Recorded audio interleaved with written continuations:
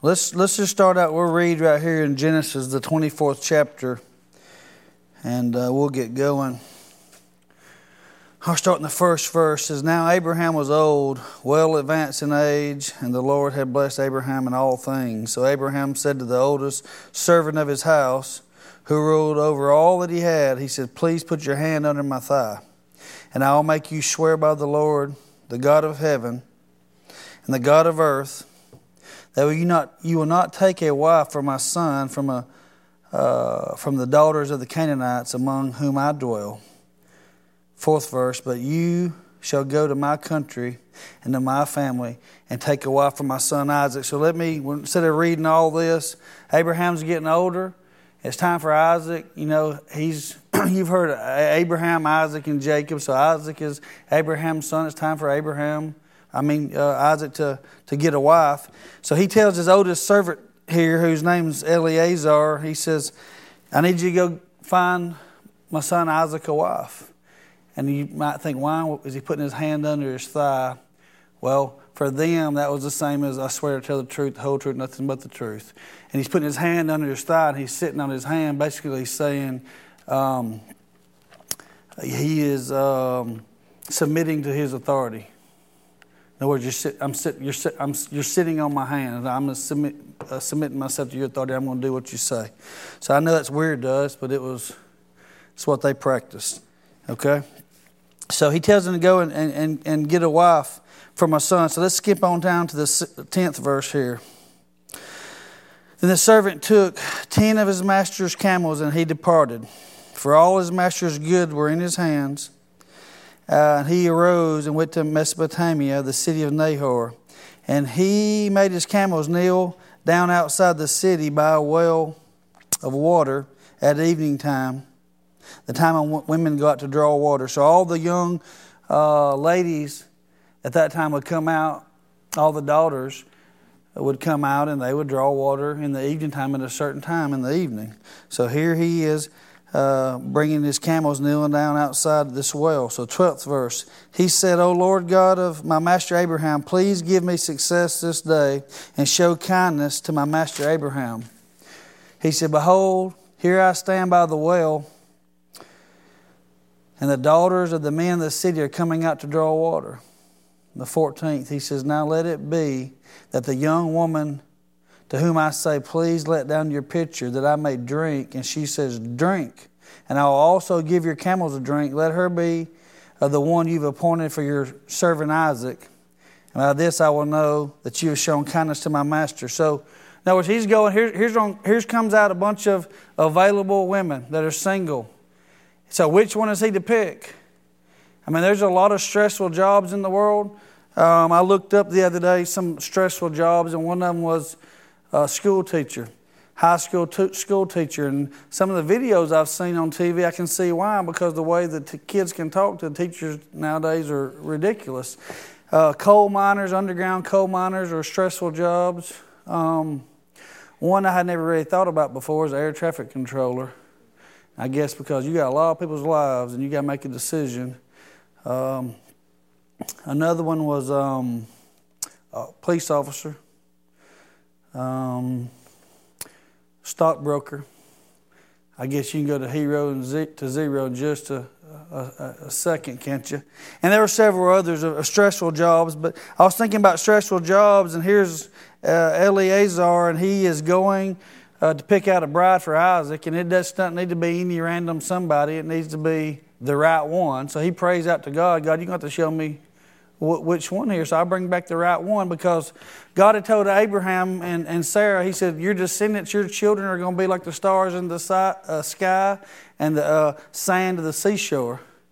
And Abraham, Isaac, Jacob, from Jacob, his sons and grandsons created the 12 tribes of Israel. So basically, who Isaac married was very, very important.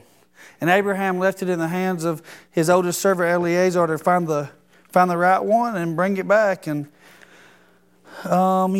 back then they had arranged marriages.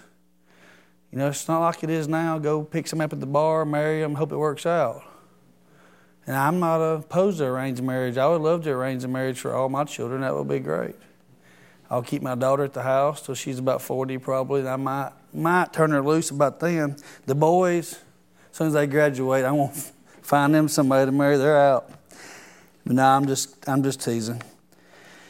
But you know, Eleazar going here to find the bride, the perfect bride, and then bring this bride back to Isaac. If you'll think about it, it's a type and shadow of the Holy Spirit coming and getting the church ready to present us before the groom. So anyway, here comes the women out. Here comes all the girls out. And he goes up to 18th verse. He asked her, 17th verse, he asked her for a drink. 18th verse, she said, "Drink, my Lord." Then she quickly let her pitcher down to her hand and gave him a drink. And when she had finished giving him a drink, she said, "I will draw water for your camels also until they have finished drinking." So she says, basically she does exactly what he prayed, what he had asked the Lord for her to do. So, you know, Drew was talking about camels a minute ago, so I thought that was kind of funny. But here is the most eligible bachelor in the entire universe. I mean, he's it.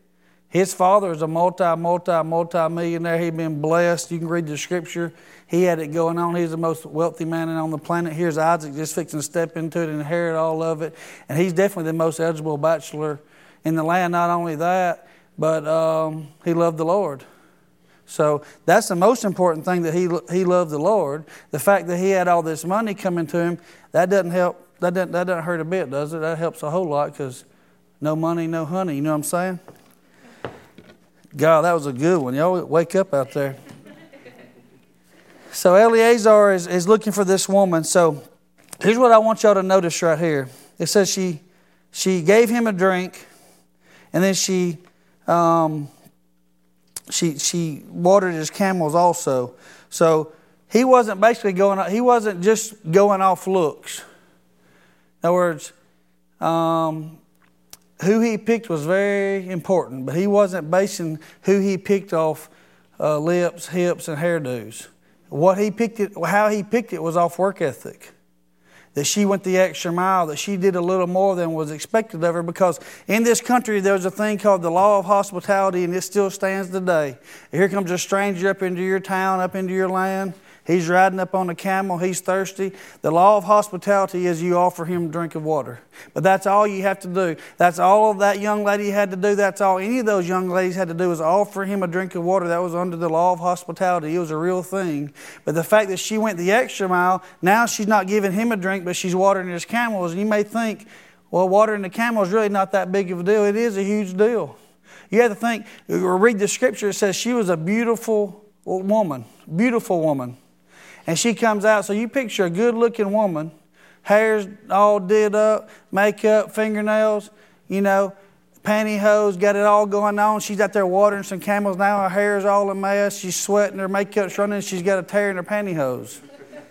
I mean, that's really what's going on. So listen, it's not like she put the hose pipe in a water trough and just filled it up. Go read about how much camels drink. 50 gallons each. There was 10 camels. That's 500 gallons of water. So she took a bucket and let it down into a well and cranked up a bucket and poured it in a trough. And these old camels, you ever been around a horse or a cow and see how many flies gather around? Imagine how many flies up on a camel. And they spit and they slobber and they drool. And here she is, filling this bucket up and emptying it in the trough, and filling the bucket up and emptying it in the trough. So she did what was expected of her, which is give him a drink of water. But then she went the extra mile and watered all his camels. So the lifestyle that she lived is what I'm trying to get over to you tonight. And I think it's a principle or a law that we can understand in the flesh, and you can understand it in your work and in your marriage, but you need to understand it also in spiritual as well. Because you apply it just the same. And we'll get more into that in just a moment. But the lifestyle that she's living, she's not out here doing it because she knows that he's watching her. Nobody has a clue. She doesn't know she's being watched. She's not doing it because she knows the saddlebags on these camels are full of gold and full of rubies and full of diamonds, and that she's going to be taken back and become a millionaire's wife and just step straight into it. She has no clue. She's just laboring under this man as she labors unto the Lord. And that's what the Scripture tells us, to labor as you do unto the Lord. And to do that at your job, do that for others, do that for people, to go the extra mile, to go the second mile. It's not a do it if they're watching or do it if I'm going to receive something. It's just she was living the second mile lifestyle is what I call it. You understand? She just offered, here, let me water these camels, 500 gallons worth of water to some old stinky, nasty camels. And, in Matthew, I think it's Matthew 25, and he says, when you do this to the least of these, you've done it to me. When you've denied them, you've denied me. So she's laboring as unto the Lord, and I think we can all learn something from that. And this extra effort that she's putting in, God exalted her for it. And He will exalt you. Extra effort equals extra blessings. You think about athletes today. You watch documentaries on some athletes that have made it to the big time. You think about Pistol Pete. I'm sure most everybody knows who that is. But he carried a basketball everywhere he went. He's eating lunch. He's got a slice of pizza in one hand or a sandwich in one hand, and he's dribbling a basketball. Everywhere he's going, he's dribbling. When other kids are at home playing video games or whatever they used to do back then, he's dribbling basketballs. And you see other athletes talk about how they made it. They weren't that good. But when everybody quit practicing and went home, they stayed in practice. They took another 100 swings at the baseball, or they worked out a little more, or they ran a little more, or they got some private lessons, whatever. They put in some extra effort. And I know there's not motocross racers in here, but y'all can still appreciate this story. Is in the late 90s, the two people that were on the top of their game were Jeremy McGrath and Jeff Emig, and they were like rock stars. I mean, they had lots of good-looking women that were flocking to them. There's pictures of it, but they raced on Saturday, and then they partied.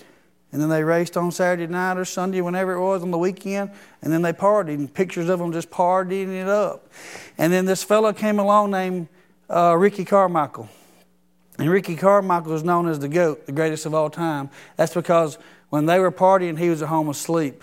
And when they were hungover, he was working out. And his workout regimen, I tried it once. I couldn't even do it. Like, not finish it. Like, I couldn't even do any of it. My body wouldn't do it. And that's when I was in shape, or best shape of my life. So he started just tearing everybody up. Well, he forced everybody else to work out and train like he did. Now, since then to 2018, pro motocrossers are the most physically fit athletes in the world. They surpassed even soccer players. And I watched his regimen the other day. He had this big old kettlebell, 50-pound kettlebell, and he's doing one-legged squats, and the dude went all the way down to his rear and touches the floor. And he'd do it over and over and over and change the legs. I tried that the other day with no kettlebell. And I knew I was fixing to hit the floor, so I stopped and put my other foot down and came on back up with it.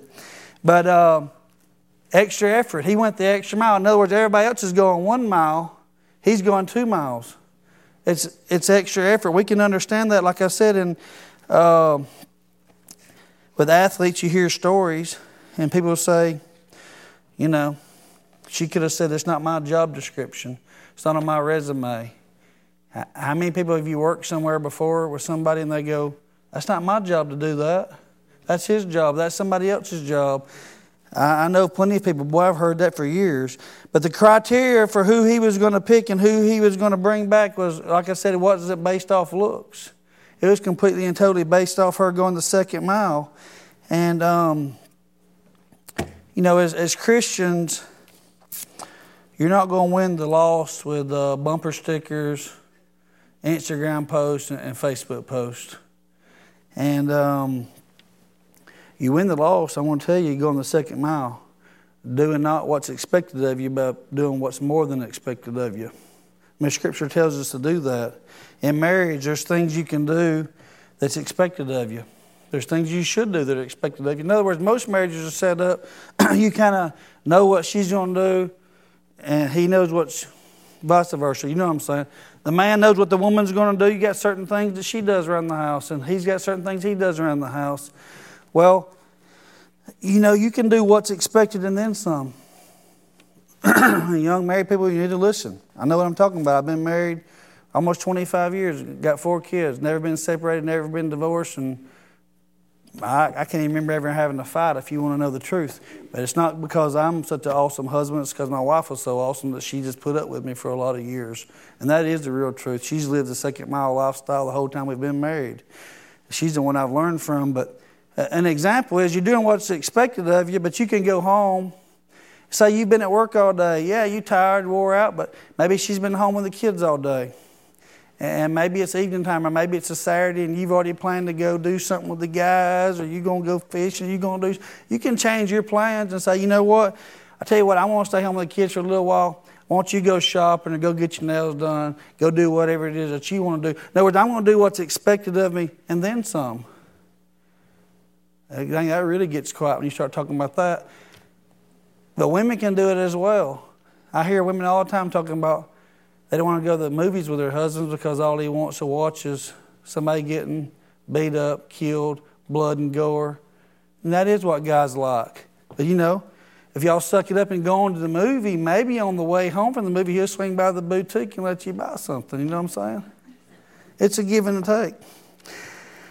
But to do what's expected and then some. And we get into this how little can I get by with mentality. How little can I get by with in my marriage, and how little can I get by with at church? I've got a friend that told me he's not going to do any more than he has to. All he wants to do is to get to heaven. That is it. He is doing nothing else. He wants to do the bare minimum and say that with his own mouth. And a lot of Christians may not say that, but they do that. They want to take a casual approach to a relationship with Jesus Christ and do just enough to get by and do nothing extra. Just go 1 mile, they're not going to go 2 miles. 10% on tithes and offerings, oh, I'm not giving a penny more than that. I've seen checks wrote out to, let's just say $180, $179.71. I mean, you couldn't go ahead and round it up to 180 and give an extra 29 cents. But people will, they go to their checkbook, whatever they made that week or that month, 10% to the penny, and they're not giving a penny more. I've seen it for years. Well, that's not a good mentality to have. I'm going to do only what's expected of me, and I'm not going to do any more. And the current workplace philosophy right now in this country that we live in is we want to do as little as absolutely possible. We'll get paid as much as possible. Y'all work with people like that. Y'all may be like that. Some of you, I don't know. I'm not. You know why? Because I'm the boss.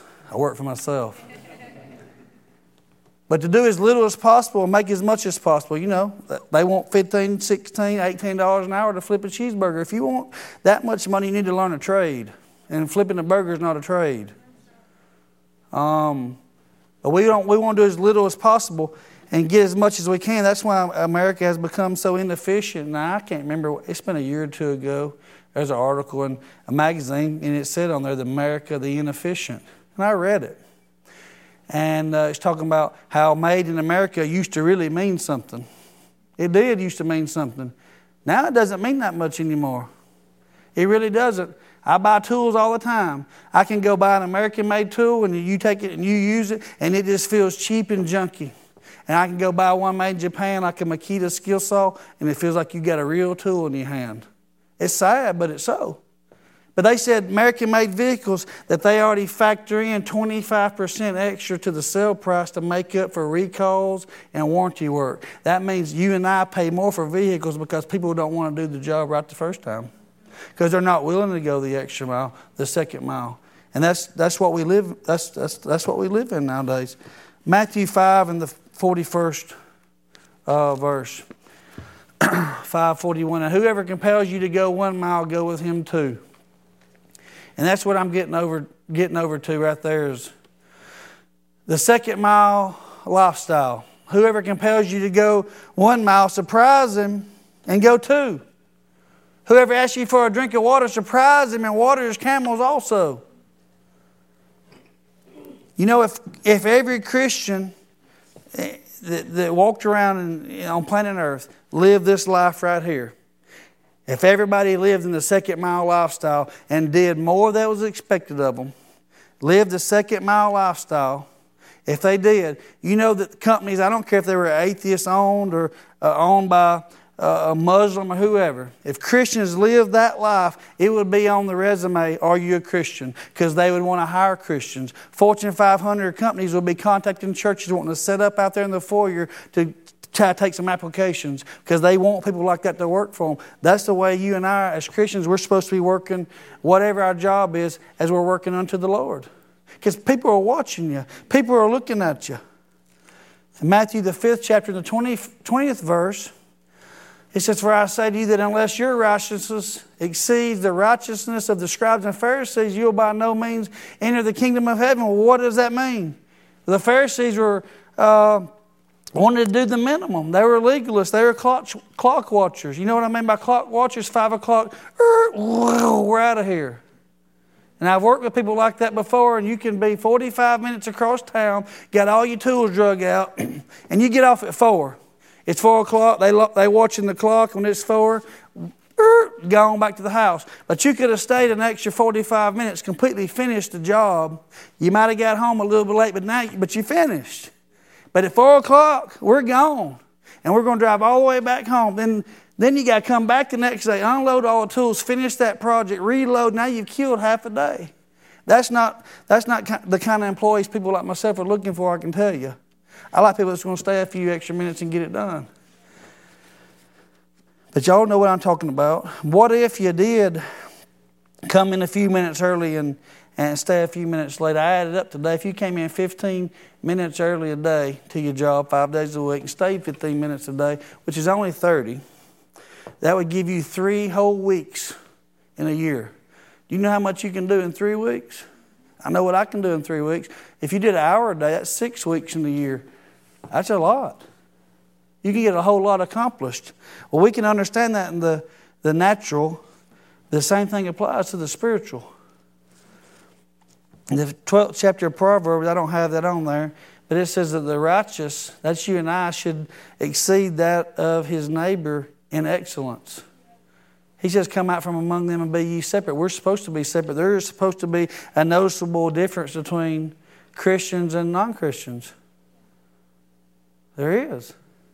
Not just when people are watching, not just when you're expecting to get something out of it, but you want to reach lost people at work. You know what? You're going to reach them on the 2nd mile. Not by them watching you do the minimum requirement, only what's expected out of you. You get a guy, have you ever worked with somebody who wants to preach to you all the time, but he's lazy?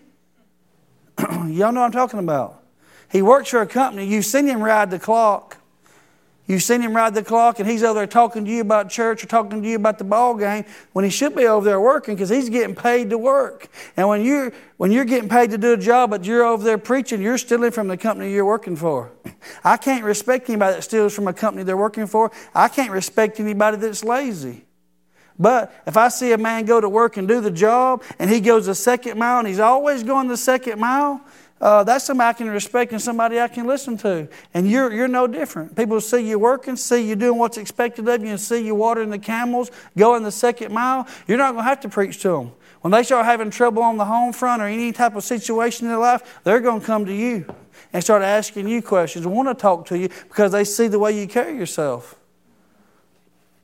I've lived that, experienced that. I know, we had a fella come, before I was a pastor at our church, there's a fella that come and preached a sermon, and it was good. I enjoyed it. So, man, this guy's good right here. It was a good sermon. Well, he got offered just immediately, offered to come and stay in one of the people at our house, a church, a member of the church. I ain't going to say who it is, but one of the ministers of the church said, well, you can just live in this house I have right here. I'm fixing to move out, and I'm going to rent it. You can just live in it. We'll get you a job and everything. You can come here to church. Here's your office. Got it all set up. Well, this dude, sure enough, he comes. He moves in. He's got him an office set up. Now, I was thinking to myself, I've been going here my entire life. I'm on staff, and I ain't even got an office. But I don't say nothing. I just go on about my business. Well, he couldn't pay his rent first month. Couldn't pay it the 2nd month, 3rd month, 4th month. Couldn't pay it. But there's another problem, too. He didn't have a job. He wouldn't work. People were finding him jobs that he wouldn't take them. So then another member of our church said, here's a trailer with a $10,000 Walker mower and weed eaters and backpack blowers, the whole trailer. Here's a notebook pad with all my customers. All you got to do is, here's your business. Just here you go. You know how many yards he cut? None. He didn't want to work. Well, I couldn't. When he got up to preach, might as well go to sleep. I wasn't listening to anything the dude had to say. I don't care how good the sermon was. I couldn't get past the fact that he was lazy and wouldn't work and wouldn't provide for his family, and all he wanted was a handout. Do you understand what I'm saying? People don't want to listen to you preach. They don't want to hear about your Jesus when you have that type of work ethic. That's why you need to work whatever you do as you're doing it unto the Lord. People listen to you when you're the top producer of your field or at your company. Think about this. Right now, if old Gus said, I'm going to have a coaching seminar and tell y'all the secret to my success for 2018. And Nick Saban said, I'm going to have a coaching seminar and tell you about my success for 2018. Where are people going to go? Well, why? Because he's successful. Because he's the top in his field, right? I'll tell you right now, probably in the whole country that we live in, but absolutely 100% without a shadow of a doubt in the state of Alabama, if Nick Saban started preaching Jesus, he could reach more lost people, lead more people to Jesus than Billy Graham. If he would use the platform that God's given him, he absolutely could. Why people listen to him? Why would they listen to him? Because he's the top of his field. Work ethic. I'm not a huge fan of, I have not been a huge fan of his because I'm not a huge fan of people that take the Lord's name in vain repeatedly. I don't like that. But as this season's grown on, especially the last game, I think those guys are getting to him. I think those two quarterbacks and number 34 and some of the other ones, I don't know all their names.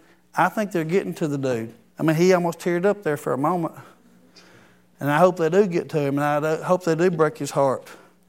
You know what I mean by break it. Not break it by transferring to another school or losing the game. But, you could go examples for days here, but when somebody says they're going to fix your car and it'll be ready tomorrow at 10 o'clock, and it's really ready at 10 o'clock, it's not, we run into a few things here, and it's going to be a little while longer. And, that's not good. I had a fellow put a fuel pump in my truck about 2 or 3 weeks ago, and when I went to pick my truck up, it was wet. I was like, what the heck's my truck wet for?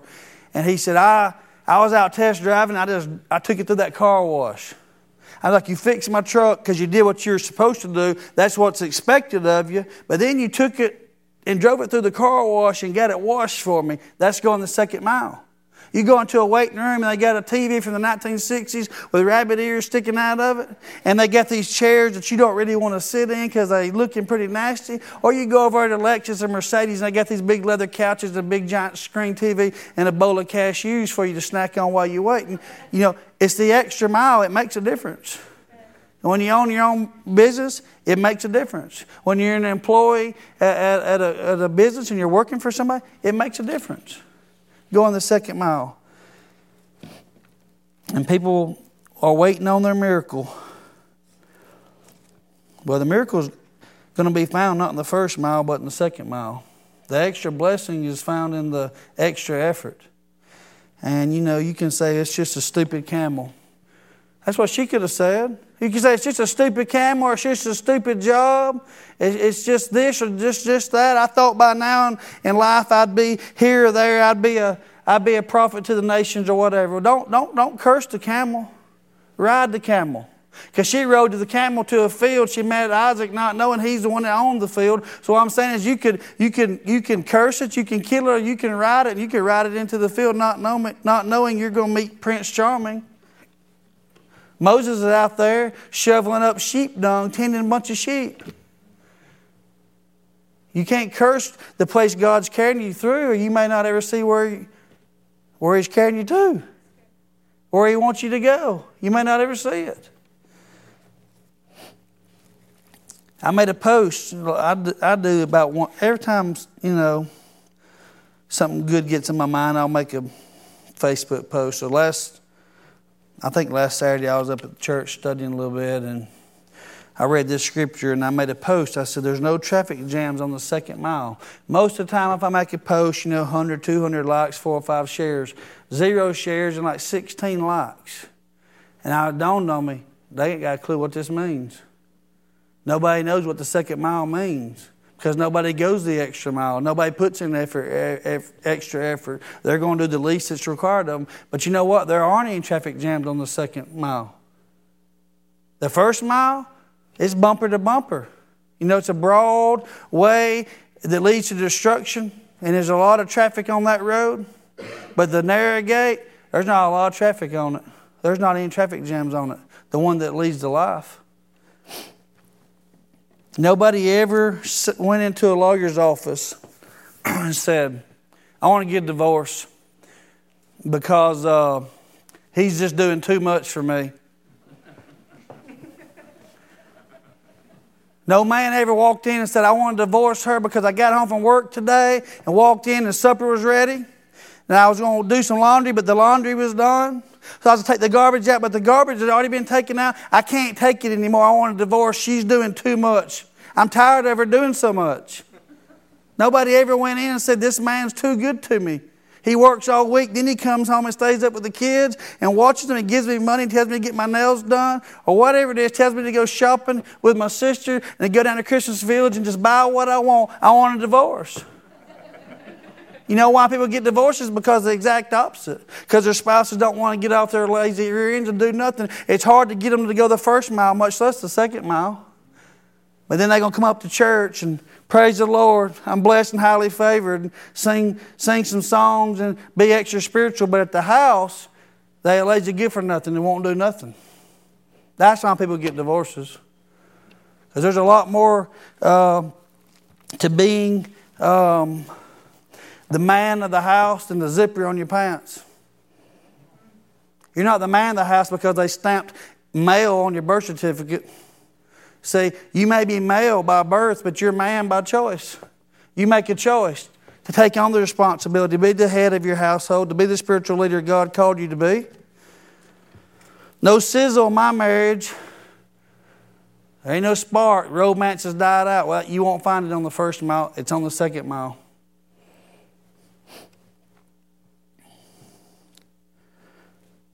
I don't know who's in charge of it. Disney World. But he was asked, has anybody in here been to Disney World? I've been a few times. It's terrible. I mean, it is. I said I'd never go back, but I know I'll have to when the grandkids get here one day. Dear Lord. But I've never understood it. We hurry as fast as you can to wait in line. And hurry as fast as you can to wait in line. And then hurry as fast as you can to wait in line for all day long. It just wasn't a lot of fun to me. But I know some people love it. But anyway, one thing, I just pay attention to things when I'm places. I look at how things are built and just look at, just pay attention.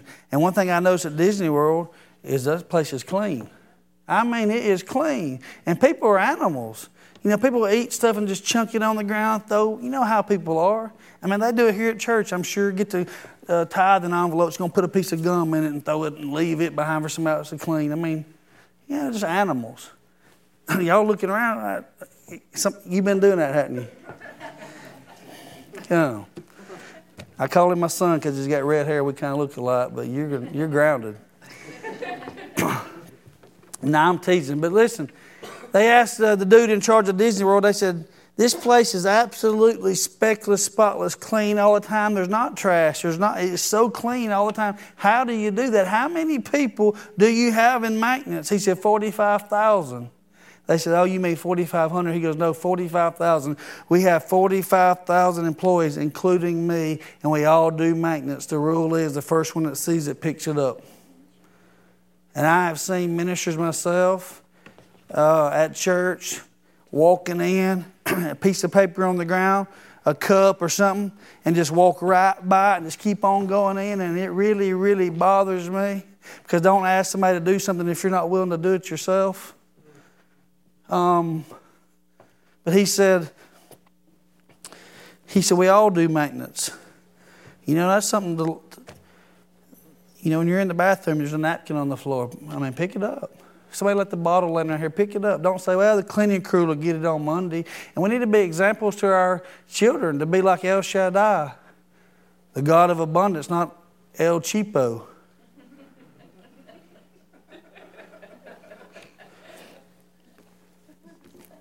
And I know some of you work right now in places. I've had some terrible employers in my life. Well, not terrible. I mean, not a bunch of them, just one. I mean, terrible. I mean, I'm telling you, terrible. And I was younger, and I let it get to me and bother me. And I didn't realize that, you know, I was just young. But I would work 100 hours a week, and that's no exaggeration. I'm telling you, 100 hours a week, 90 and 100 hours a week, whatever it took to get the job done. And you know, the whole time I worked for this man, not one time did he ever say, hey, I appreciate that, or good job, or let me give you a little extra. I mean, I did good just getting my regular check. And I kept on, and finally I said, this guy doesn't notice me. I am getting the heck out of here. And I left and went on down the road. But you know what? Look at this girl right here. And she's watering these camels, 500 gallons of water. And you may be working like that as well somewhere thinking your employer doesn't notice. Well, God notices. And He'll exalt you. He can open a lot of doors that you and I can't open. Somebody else notices your work ethic. Somebody else offers you a job, a better job, make you more money. Less hours, more money, you get home more, company truck, cell phone. You don't ever know what the good Lord's going to do. But I'll tell you this, He is watching you. And extra effort, the return is extra blessings. And,